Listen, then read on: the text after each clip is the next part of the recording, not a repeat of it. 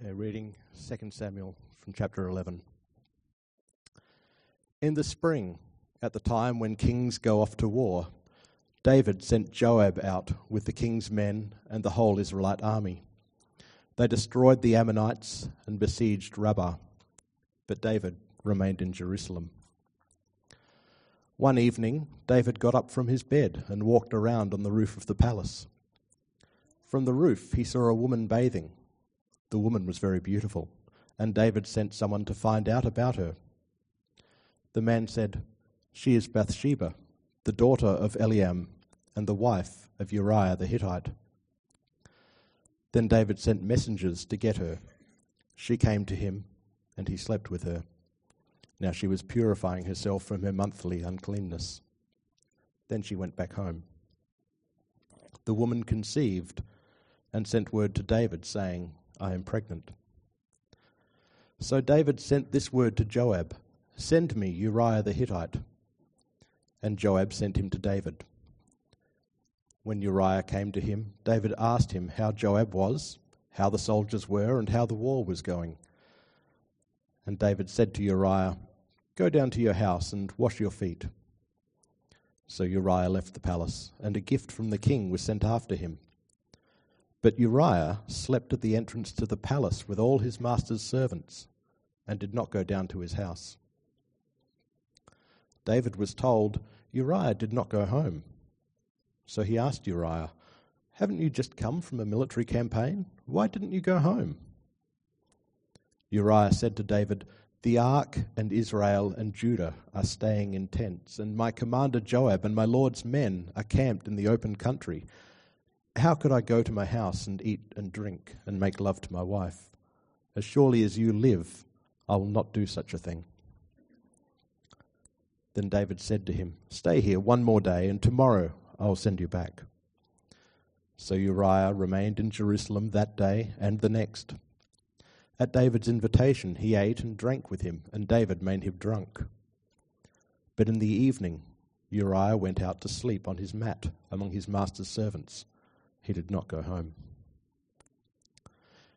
In the morning, David wrote a letter to Joab and sent it with Uriah. In it he wrote, "Put Uriah out in front where the fighting is fiercest, then withdraw from him, so he will be struck down and die." So while Joab had the city under siege, he put Uriah at a place where he knew the strongest defenders were. When the men of the city came out and fought against Joab, some of the men in David's army fell. Moreover, Uriah the Hittite died. Joab sent David a full account of the battle. He instructed the messenger, "When you have finished giving the king this account of the battle, the king's anger may flare up, and he may ask you, 'Why did you get so close to the city to fight? Didn't you know they would shoot arrows from the wall? Who killed Abimelech, son of Jerubbesheth? Didn't a woman drop an upper millstone on him from the wall so that he died in Thebez? Why did you get so close to the wall?' If he asks you this, then say to him, 'Moreover, your servant Uriah the Hittite is dead.'" The messenger set out, and when he arrived, he told David everything Joab had sent him to say. The messenger said to David, "The men overpowered us and came out against us in the open, but we drove them back to the entrance of the city gate. Then the archers shot arrows at your servants from the wall, and some of the king's men died. Moreover, Uriah the Hittite is dead." David told the messenger, "Say this to Joab, 'Don't let this upset you. The sword devours one as well as another. Press the attack against the city and destroy it.' Say this to encourage Joab." When Uriah's wife heard that her husband was dead, she mourned for him. After the time of mourning was over, David had her brought to his house, and she became his wife and bore him a son. But the thing David had done displeased the Lord. The Lord sent Nathan to David. When he came to him, he said, "There were 2 men in a certain town, one rich and the other poor. The rich man had a very large number of sheep and cattle, but the poor man had nothing except one little ewe lamb he had bought. He raised it, and it grew up with him and his children. It shared his food, drank from his cup, and even slept in his arms. It was like a daughter to him. Now a traveller came to the rich man, but the rich man refrained from taking one of his own sheep or cattle to prepare a meal for the traveller who had come to him. Instead, he took the ewe lamb that belonged to the poor man and prepared it for the one who had come to him. David burned with anger against the man and said to Nathan, "As surely as the Lord lives, the man who did this must die. He must pay for that lamb 4 times over, because he did such a thing and had no pity." Then Nathan said to David, "You are the man. This is what the Lord, the God of Israel, says. I anointed you king over Israel, and I delivered you from the hand of Saul. I gave your master's house to you and your master's wives into your arms. I gave you all Israel and Judah. And if all this had been too little, I would have given you even more. Why did you despise the word of the Lord by doing what is evil in his eyes? You struck down Uriah the Hittite with the sword and took his wife to be your own. You killed him with the sword of the Ammonites. Now, therefore, the sword will never depart from your house, because you despised me and took the wife of Uriah the Hittite to be your own. This is what the Lord says. Out of your own household I am going to bring calamity on you. Before your very eyes I will take your wives and give them to one who is close to you, and he will sleep with your wives in broad daylight. You did it in secret, but I will do this thing in broad daylight before all Israel." Then David said to Nathan, "I have sinned against the Lord." Nathan replied, "The Lord has taken away your sin. You are not going to die. But because by doing this you have shown utter contempt for the Lord, the son born to you will die."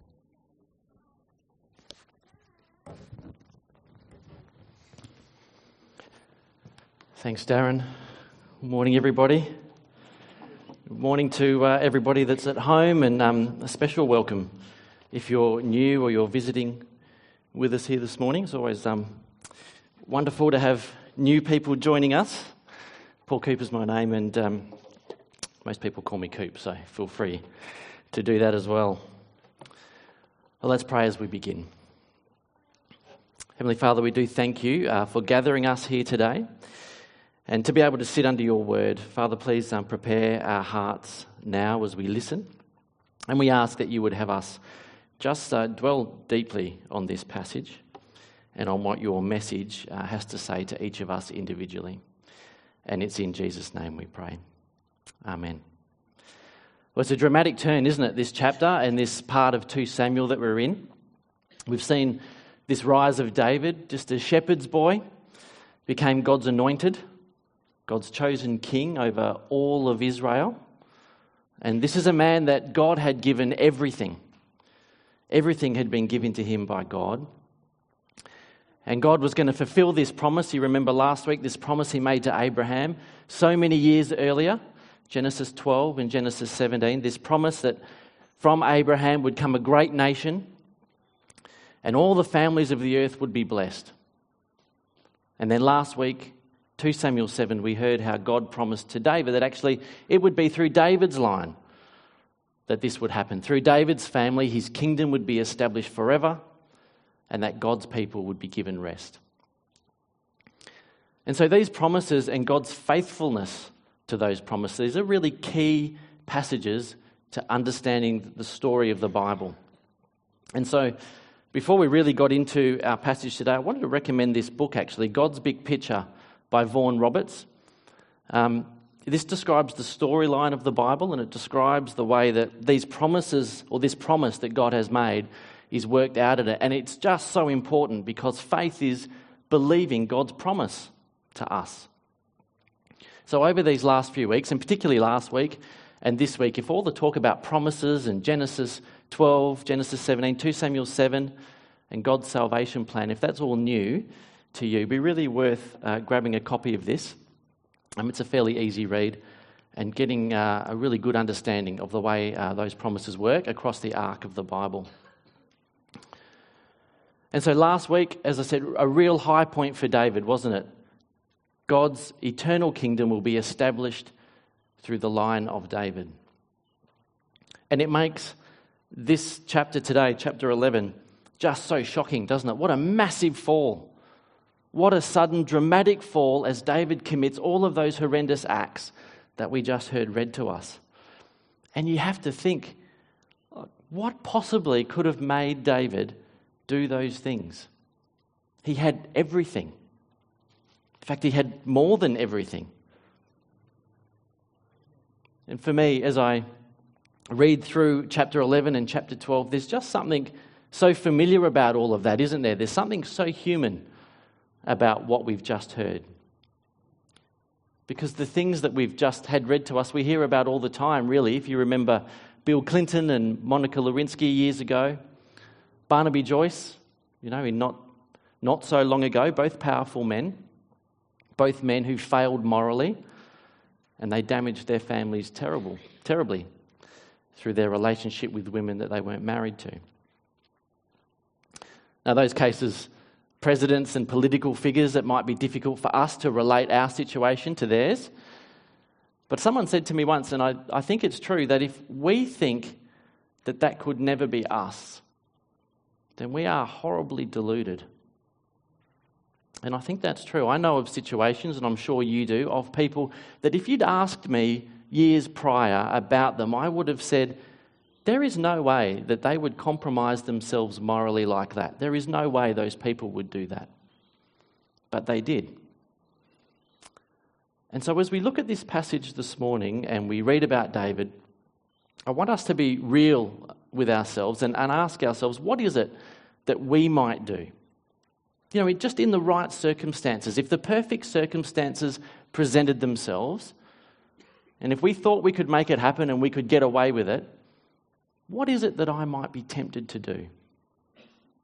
That's the question I want us to hold on to. Now, at the beginning of our passage there in 2 Samuel chapter 11, David sent his troops off to war. But notice he's not out there leading them, is he? Living in tents in the fields like the rest of his men. No, he's tucked up in bed at home. And we read that maybe he couldn't sleep, so he got up one evening and he decided to stretch his legs. And he went for a walk around the top of his palace, around the roof. So you remember this picture from last week? There's David's palace. So he's strolling around and surveying his kingdom, and he catches a sight of this woman, this beautiful woman. And she's bathing. And it's evening, and she's purifying herself, which is quite right under Israelite law. And you can see David's palace here, it's quite large, isn't it? And it's quite raised, so he's got a very good view over the city.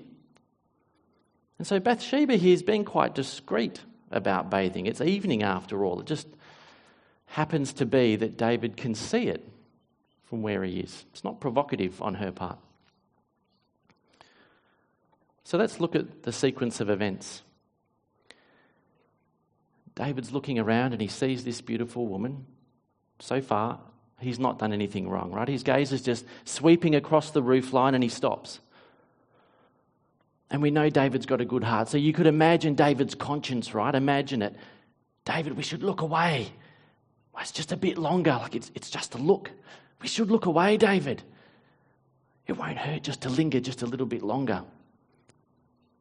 And so instead of moving on, turning his gaze away, he acts on this desire that he feels. And desire is just so dangerous, isn't it? Because it leads to temptation. Let me give you an example.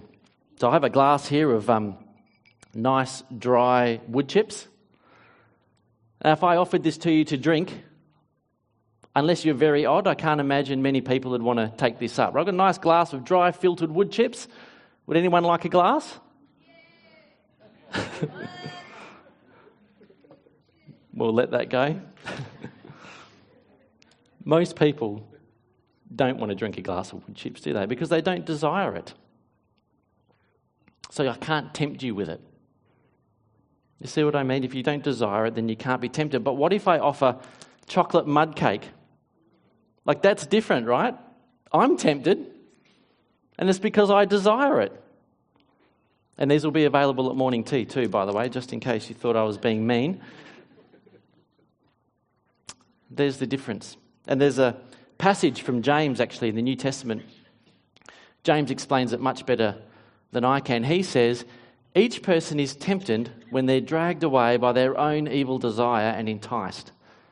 And then after desire has conceived, it gives birth to sin. See, so desire comes from inside us and it tempts us. So temptation is not something that's external and it comes to us to resist. It comes from within. If I don't desire it, then there's no temptation. And sexual desire especially is especially strong, much more than chocolate mud cake. And if we stay the course of certain desire, then there'll be sin, and that's the problem right there, the sinful condition. Now, in this case, in our story, if only David had been able to master his desire, change his desire somehow, he could have avoided temptation, right? And he would not have sinned. But he doesn't. Instead, he sends someone to find out about this woman. And the messenger comes back and says, this is Bathsheba and she's married. And David knows he shouldn't take the next step. You can imagine again, there's still time to turn back from this, David. This is a married woman. But wait, her husband's away at war. He's not there. And nobody will know. So the temptation is too strong. And he sends messengers to Bathsheba's house. And we don't know what happened. We're not told exactly, but you could imagine that poor Bathsheba had no choice. And so David sleeps with her. And David didn't need to do it. Look at everything that God had given him. He had everything. If only God had remained the object of his desire here instead of lust for Bathsheba. If only God had remained the object of David's desire. And so this happens. And Bathsheba sends word that she's pregnant. And there's no doubt that it's David's because her husband is off fighting for the king who just took his wife. And the penalty for adultery under Israelite law was death. And so as difficult as it could have been, David could have owned up at this point, couldn't he? He could have come clean. But instead, what David does is try to cover it up. And it's like his conscience has been numbed or something, doesn't it? Like it's seared. What 1 Timothy 4 verse 2 refers to as seared. Because if we keep beating down our conscience, if we keep doing things that we know are wrong, but we keep doing them anyway, that's what happens. We become numbed. We desensitized. And that's what happens to David here. Because he seems morally bankrupt, doesn't he? As he sets about this situation where he tries to get Uriah to come home, sleep with his wife. And if that happens, well, David can pass the baby off as his, no problem. Sin is so deceitful. It's like a little voice saying, if we can just cover it up, it'll be okay. Nobody need ever know. Just between you and me. But the story gets worse, doesn't it? Uriah, who's a Hittite, he's not even a native Israelite. He's more honourable than David. Do you remember there in verse 11? Uriah won't take advantage of the comfort of his home or his wife. His commander and the men in the ark, they're all out in the field living in tents. So David gets him drunk, tries to send him home again, but again, Uriah the Hittite, the soldier, is more honourable than the king, David the Israelite. And so David moves to plan B. Maybe here he's thinking, all right, you know what, all right, Uriah, I have tried everything. You won't take the easy option. I've held it out to you. You've forced my hand. I've got no choice. And so he writes Uriah a note to take back to the commander of the army, Joab. So he's making Uriah really carry his own death sentence. That's what he's doing. And even in that, Uriah is a very honourable man. You imagine if Scott Morrison called me to Canberra. He'll never do that, by the way, because he has no idea who I am. But imagine if he did and he gave me a letter to bring back to the Member of Parliament back here of utmost importance. It'd be really tempting, wouldn't it, just to hold it up to the sun and a bit of a sneaky peek about what ScoMo's up to? Well, Uriah doesn't do that. He doesn't sneak a look at the note. He does his duty. He delivers the note. And Joab obeys the orders of his king, puts Uriah where the fighting is fiercest, sends them in far too close because he knows that that'll result in casualties, and Uriah dies. And notice that Uriah doesn't die alone. There's more than one person gets killed in this little skirmish. So can you see the sequence of events, what's happened here? One look, desire, temptation, and ultimately, multiple murder. Treacherous things, sin. Just a lingering look, that's all it was. And now here we've arrived at multiple homicide. And it happened because he could do it. He had the position and the power and the authority. So in one sense, this is David. It's God's anointed king. So it's not us. But from the point of view of that sinful temptation that I was talking about, it does relate to us. Like none of us are going to be kings or queens, I imagine, with power and people at our beck and call. But we're human like David. There was an experiment called the Stanford Prison Experiment back in the 70s. I don't know if you've ever heard of that one. A few people. So this is a psychological experiment. There was a guy researching roles that people play in prison life. So he recruited 21 people, and they were either prisoners or they were guards. And within hours, the people who played the role of the guards were harassing and brutalising the prisoners, making them do push-ups, clean toilets with their hands, took their food away, deprived them of sleep. They just generally dehumanised them. And this experiment was supposed to run for 2 weeks, and in the end it got so brutal they cut it off after 6 days. And it just goes to show the sinfulness of normal people like you and me who behaved without any regard for anyone else because the circumstances meant that they could. But back to our passage. Note the deceitfulness of sin here, and it continues in verse 25. See, David did all those things fairly secretively. A few people would have known, right? Because he sent messengers back and forth, but generally wasn't public knowledge. And he went to extreme lengths, didn't he, to deceive and prevent the truth from getting out there. But the nature of sin is that he even deceived himself, at least to some extent. See, Joab, he expected David to be angry about the way he'd manoeuvred those troops too close to the wall. David's a seasoned commander, right? He knows that that's not a smart move. And yet, when he gets the message, he writes back to Joab as if to say, it's okay, Joab, just let it go. Don't worry, this is just war. It's not you, it's not me, it's just the sword. And in war, people die. These things happen. And that brings us to the end of chapter 11. It all seems like it's done, doesn't it? And Bathsheba moves into the palace to become David's wife. He takes her into the palace.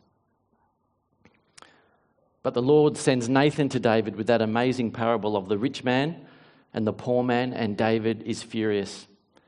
How dare the rich man take advantage of that poor man, says David.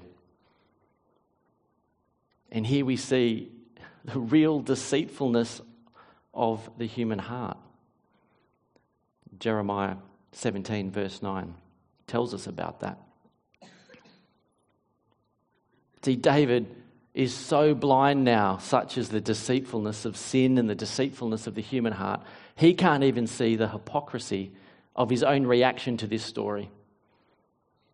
You are the man, says Nathan. And the web of deceit and manipulation of David's is just shot through with truth.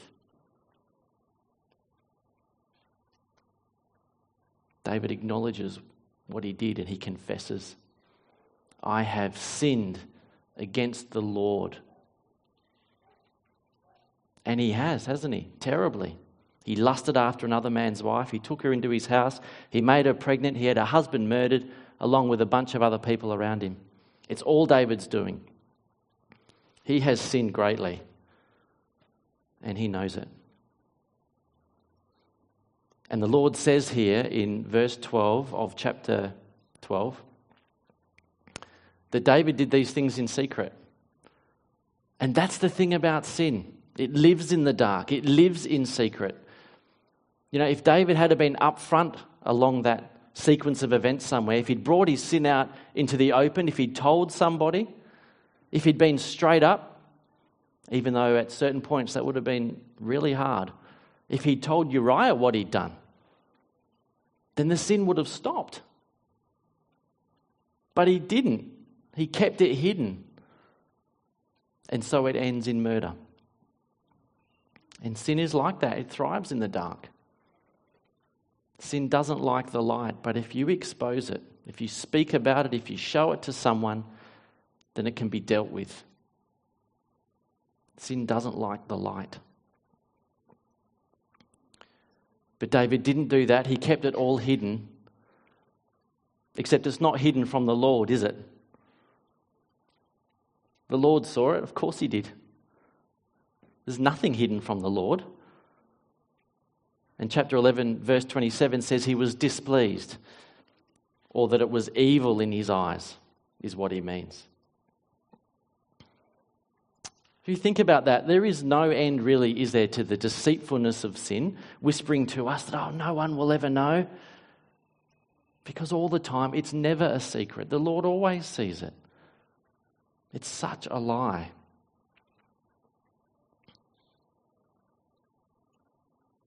And under Israelite law, as I said, the adultery and murder, the punishment for that, the consequences of that is death. And then there's this extraordinary statement where Nathan comes to David and says, you won't die, that the Lord's taken away your sin. And I don't know about you, but I get to this part in the passage and it's really difficult to swallow, isn't it? Like on one hand, I read it and I'm outraged. After everything this man has done, after everything David has done, surely he doesn't deserve this. But then on the other, I reflect and think, I am so grateful for the grace and the mercy that God shows David here. This is a man who fell so far, he did awful, terrible things. And then he realised what he did. Realised his sin against the Lord. And so there is David, a sinful man. And at least in that respect, just like me. And so I am so thankful that God is a God of grace who forgives the undeserving David, just as through faith he forgives the undeserving me. And of course, God, he's given a promise to establish an eternal kingdom, hasn't he? To do that through David. And thankfully, human sinful behaviour won't prevent God from delivering on that promise. And yet, while David is forgiven, there are awful consequences from those sinful acts. Awful, and they are still very much felt, as sinful acts always are. The Lord went on, didn't he? And he said, the sword will never leave your house. Your concubines will be taken away by another man, just as David took another man's wife. And we'll hear about that a little bit later in 2 Samuel, when one of David's sons makes his own decision to take the king's concubines and signals to the nation, he's the new king. And David's son, born by Bathsheba, will die. And that is a shocking and a terrible thing that this baby should die because of what his father had done. And when we get to this point in the story, I want to make it very clear that this is a consequence of something very particular to do with God's chosen king, David. So we're not to read ourselves into this. We mustn't think that if something terrible happens to us, it's necessarily because directly of something we have done. But in this case, David shouldn't gain from his illegitimate dealings with Bathsheba. And in some respects, Uriah is not further dishonoured. But we read it, and of course we ask ourselves why. The baby hasn't done anything, nor have David's concubines, nor's Bathsheba. But the reality is that sin creates mess, and it creates suffering. And that's exactly what we see here. And we know the character of God, don't we? He gave his own son to die, the most horrendous of deaths. He faced God's anger for all of our sin. He took that punishment on himself so that our debt to God for ignoring him, for our sin, could be paid. That is the character of a loving, merciful, and just God. That is a God that we can trust with the mess that our sin has created. And David says here that while the baby won't come back to him, David will go to the baby, and he implies that there's a future beyond this life. And so this story draws to a close. But it isn't before we're reminded again of this amazing grace of the Lord. See, David's sin, it really has been put away. The Lord really has forgiven David because he blesses this union now with Bathsheba, and they have another son, a son that the Lord loves. And so we see this next step in the unfolding of God's salvation plan. Because this next son is Solomon, the legitimate son of David. And he would go on and build a house for the Lord. And it's in him that we see God's promise to David in 2 Samuel 7 beginning to be fulfilled.